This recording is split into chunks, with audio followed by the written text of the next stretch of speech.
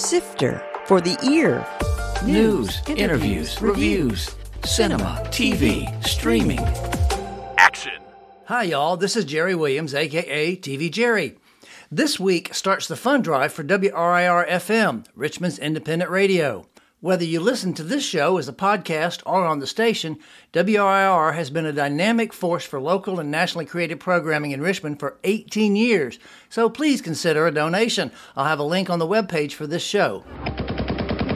The Taliban has swept through the Afghanistan capital of Kabul. There are chaotic scenes as U.S. troops at Kabul's airport strive to evacuate Americans as well as Afghan civilians. That was a clip from Anahita, A Mother's Journey, a documentary about a woman who fled Afghanistan in August of 2021 with her 5 children. It features an interview as she explains her plight, then follows her as she creates a new life in the United States. Director Martin Montgomery and Bell Towers film producer David Powers will join me to talk about this compelling documentary. Sifter Review of the Week. Beef on Netflix. Stephen Yoon plays a struggling contractor who gets into a road rage incident with Ali Wong's upscale entrepreneur. During the 10-episode series, their grudge escalates in gripping ways. The first few eps establish their reputation and relationships, but as the conflicts intensify, so does the drama. Both Yoon and Wong are great, and creator Lee Sung-jin has given them compelling characters that they can create with depth and despair.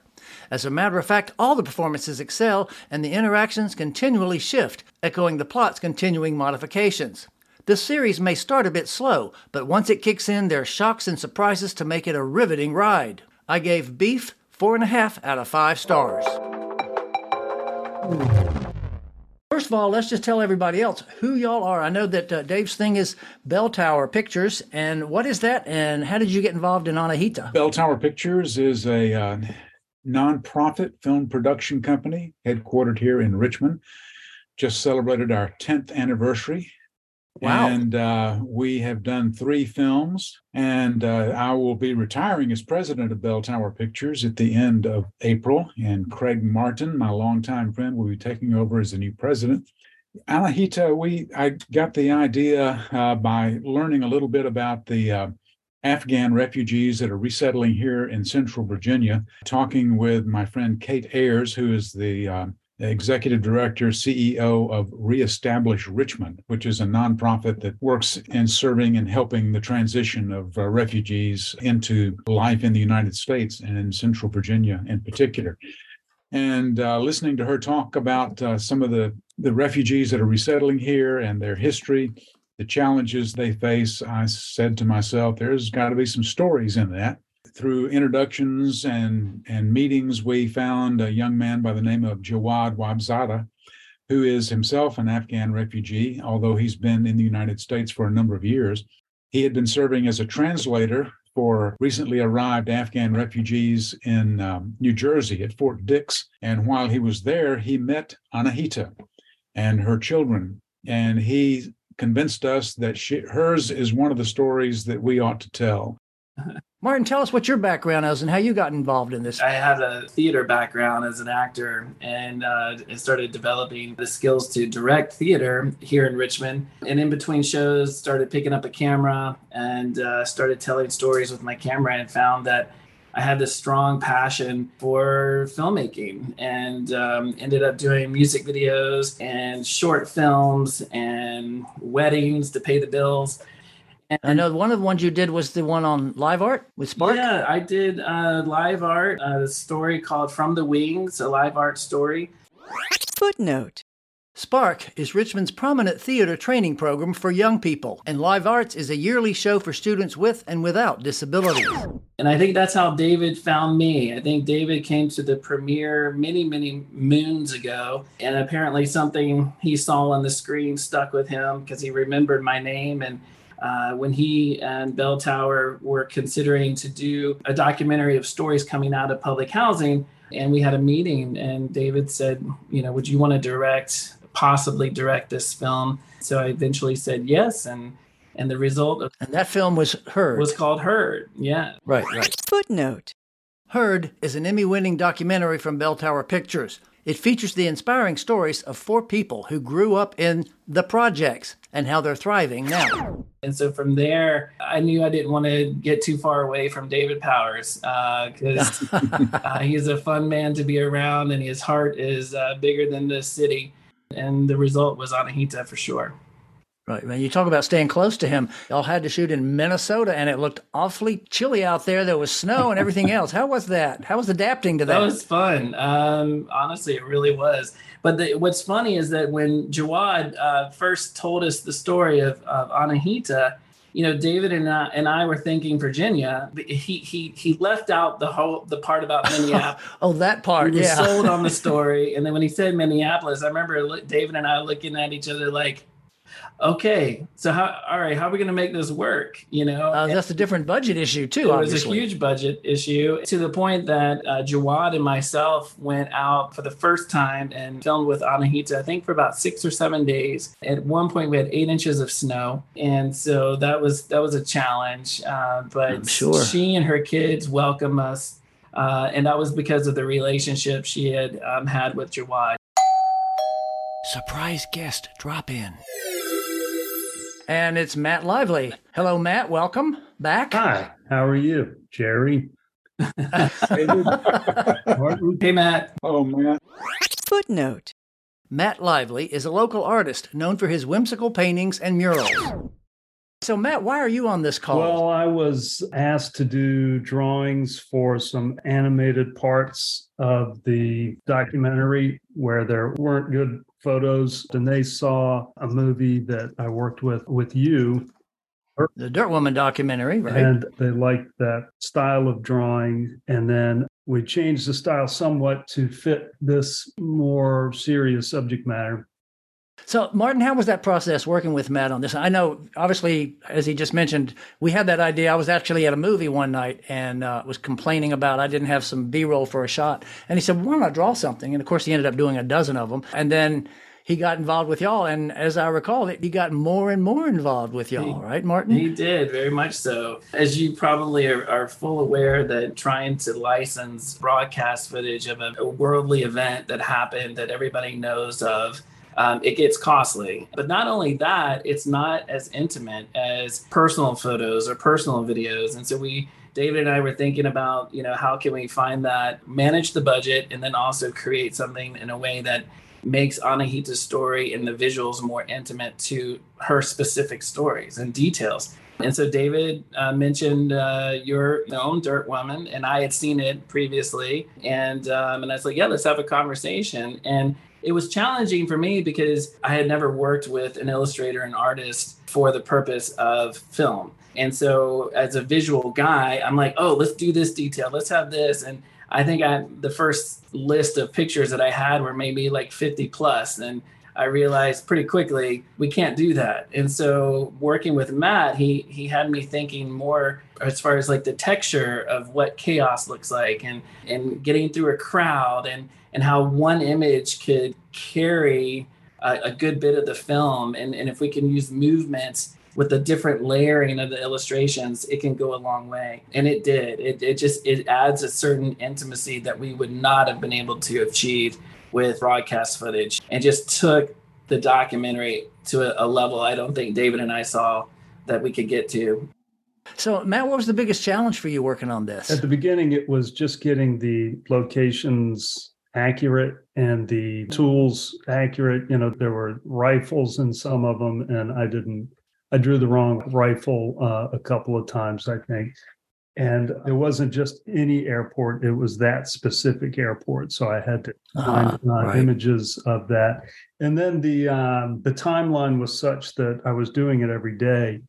And the vicarious trauma of hearing the stories and sort of really trying to dive into it to make a fair image to what was happening over there, this sent me into this bit of a depression over the summer. When I finished, I would just kind of mope around the house. And the unfortunate part is you probably didn't see the whole documentary because the second half, which doesn't have your illustrations in it because she's in America, is the upbeat positive side of it. Oh, yeah, so I've seen it. It's good. I didn't just turn it off after the drawings were up. It's scary. So, Dave, how was that? Were you involved in the process, or did you just let Martin and Matt work that out? I was involved in the process as well. You know, when you're working with creative geniuses, as Martin and Matt are, it's often fun to just sit back and see what bubbles up and say, yeah, go for it, and try to be a cheerleader. And that's a lot of what I did. Now, you mentioned something, I think, Martin, it was you that mentioned something about the chaos. And I thought that was interesting. I wanted to ask Matt before we let him go. Stylistically, it's different from Dirt Woman in that you did that with Tar, and they were kind of, well, they were gestural, I guess you could say. And these were more, a little bit abstract. There was imagery in it, but sometimes, like when it was the crowd at the airport, it was more just kind of, I don't know how to describe it. How would you put that into words, Well, that's Matt? how I would describe it, because, you know, when you're drawing a crowd, when you're drawing smoke and you're drawing these things that are happening, you know, tear gas containers flying and stuff, it's hard to capture it all in one image. So I did the three-dimensional layers, so that the more layers that I had that were semi-transparent, we could stack them on top of one another and make them as chaotic as we wanted to, or, you know, take a layer off to make it less chaotic. You know, it was like 30 drawings, but I did probably 100 drawings because of all the different layers. Jerry, Wow. can I add something there? Sure. It was interesting because after we had the first conversation with Matt, this is before he gave us the green light that he was on board. And, you know, he kind of talked a little bit about his process and everything. And then after he said, sure, I'm going to do this and I'll dive in it, he sent us kind of some samples of what he's thinking and the look. And we're like, whoa, this is incredible. It was really neat to collaborate with an artist such as Matt in him to relay like his thought process of discovery. And it was just, I don't know, after that moment, I was like, Matt, you can do whatever you want. I mean, it was awesome. It was neat to kind of see how he works. And it really shows on this film.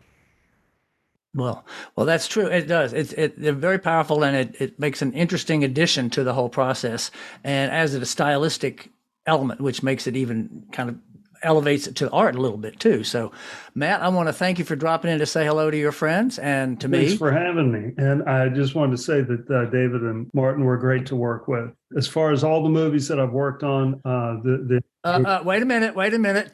Careful territory now.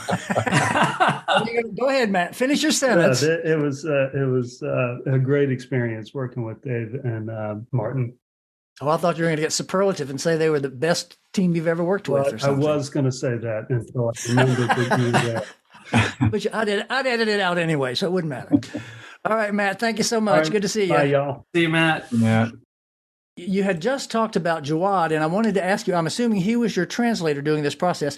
I've done one or two projects where I had to have somebody speaking Spanish because I didn't understand it, and we had to interview that way. And then, of course, the challenge is not only do you have to interview, then you've got to edit it that way, so you've got to have that translation. So what was that process like for you, Martin, and how complicated was it? Oh, it's the most complicated thing I've ever done as far as film is concerned. We got very lucky with Jawad. You know, one, because of who he is as a person and his heart. And then two, he has a very acute sense of storytelling with documentary, because he actually majored in documentary filmmaking at Wake Forest, and he's done several short films as well. So I had this instant trust with him. And so when we went, I worked out the questions for him and gave them to him. But I also said, man, just in the moment, just go with it. You know, if she says something that is intriguing to you, just feel free to continue that conversation.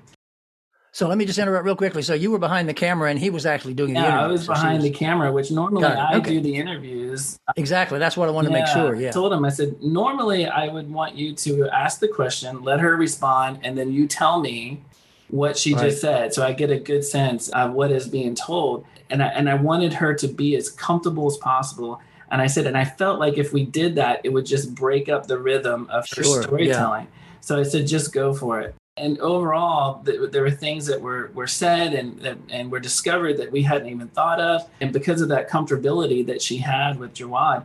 But then there was a couple of stories that needed more developing, which led to us to come back a second time. But as far as the editing is concerned, Jawad, he would take each sentence and put a time code stamp on the beginning and the end.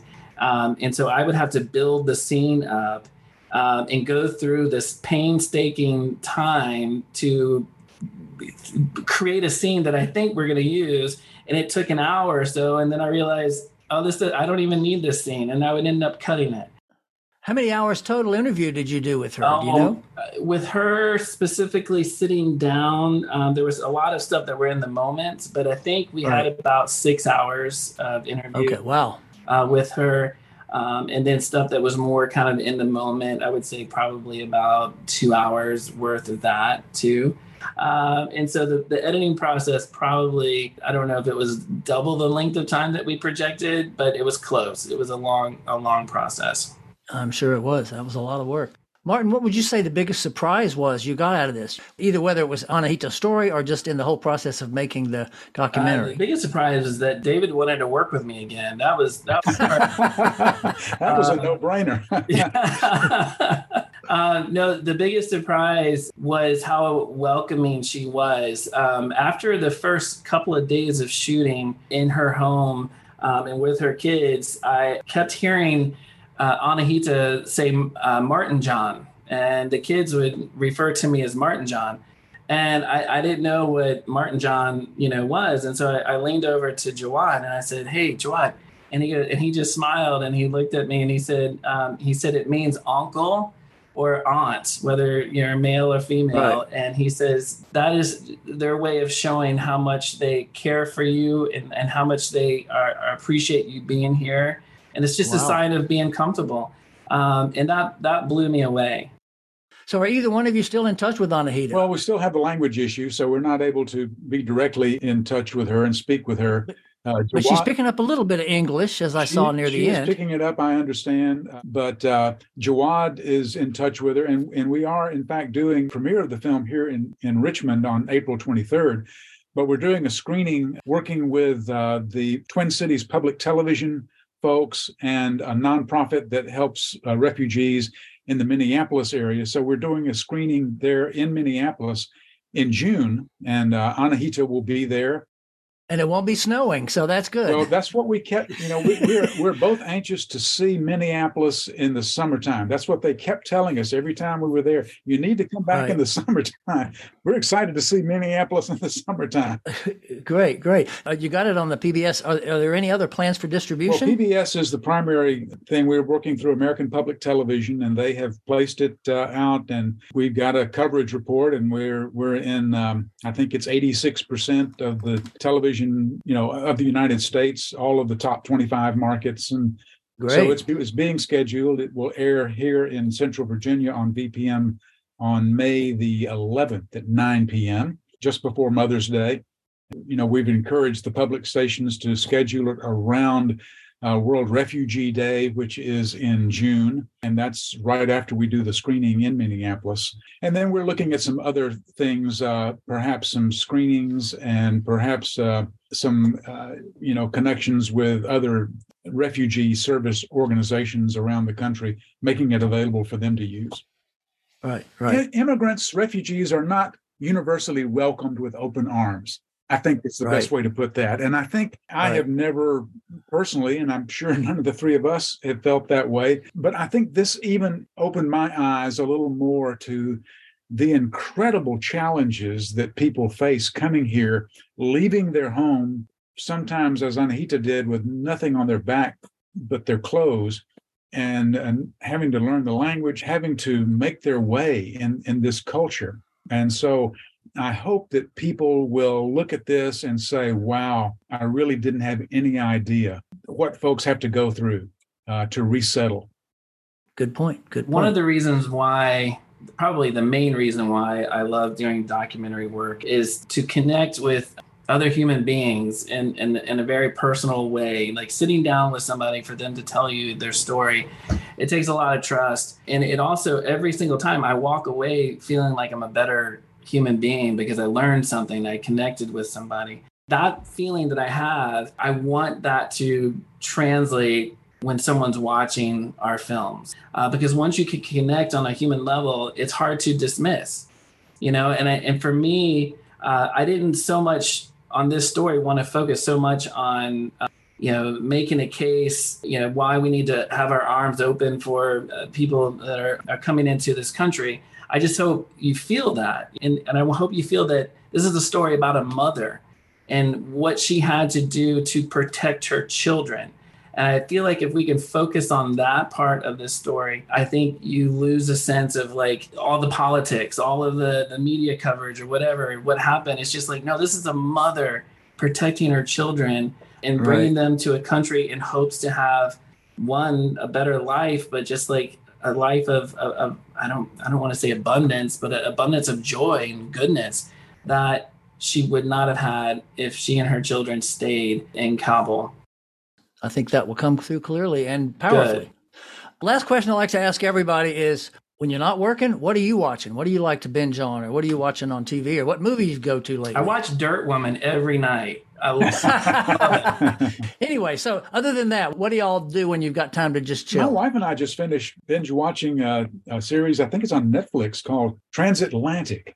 I saw that's getting posted right now. How was it? It was great. And I didn't know going into it how similar it was going to be to the issues that we dealt with in Anahita. But it's not documentary, it's narrative, but it deals with Jews in France, in Marseille at the beginning of World War II, who were trying to escape the Nazis and some of the issues that they face. So it has a little bit of everything. It has the thriller, the spy element to it, but it's a great human drama that talks about the challenges that Jews were facing as the Nazis were taking over.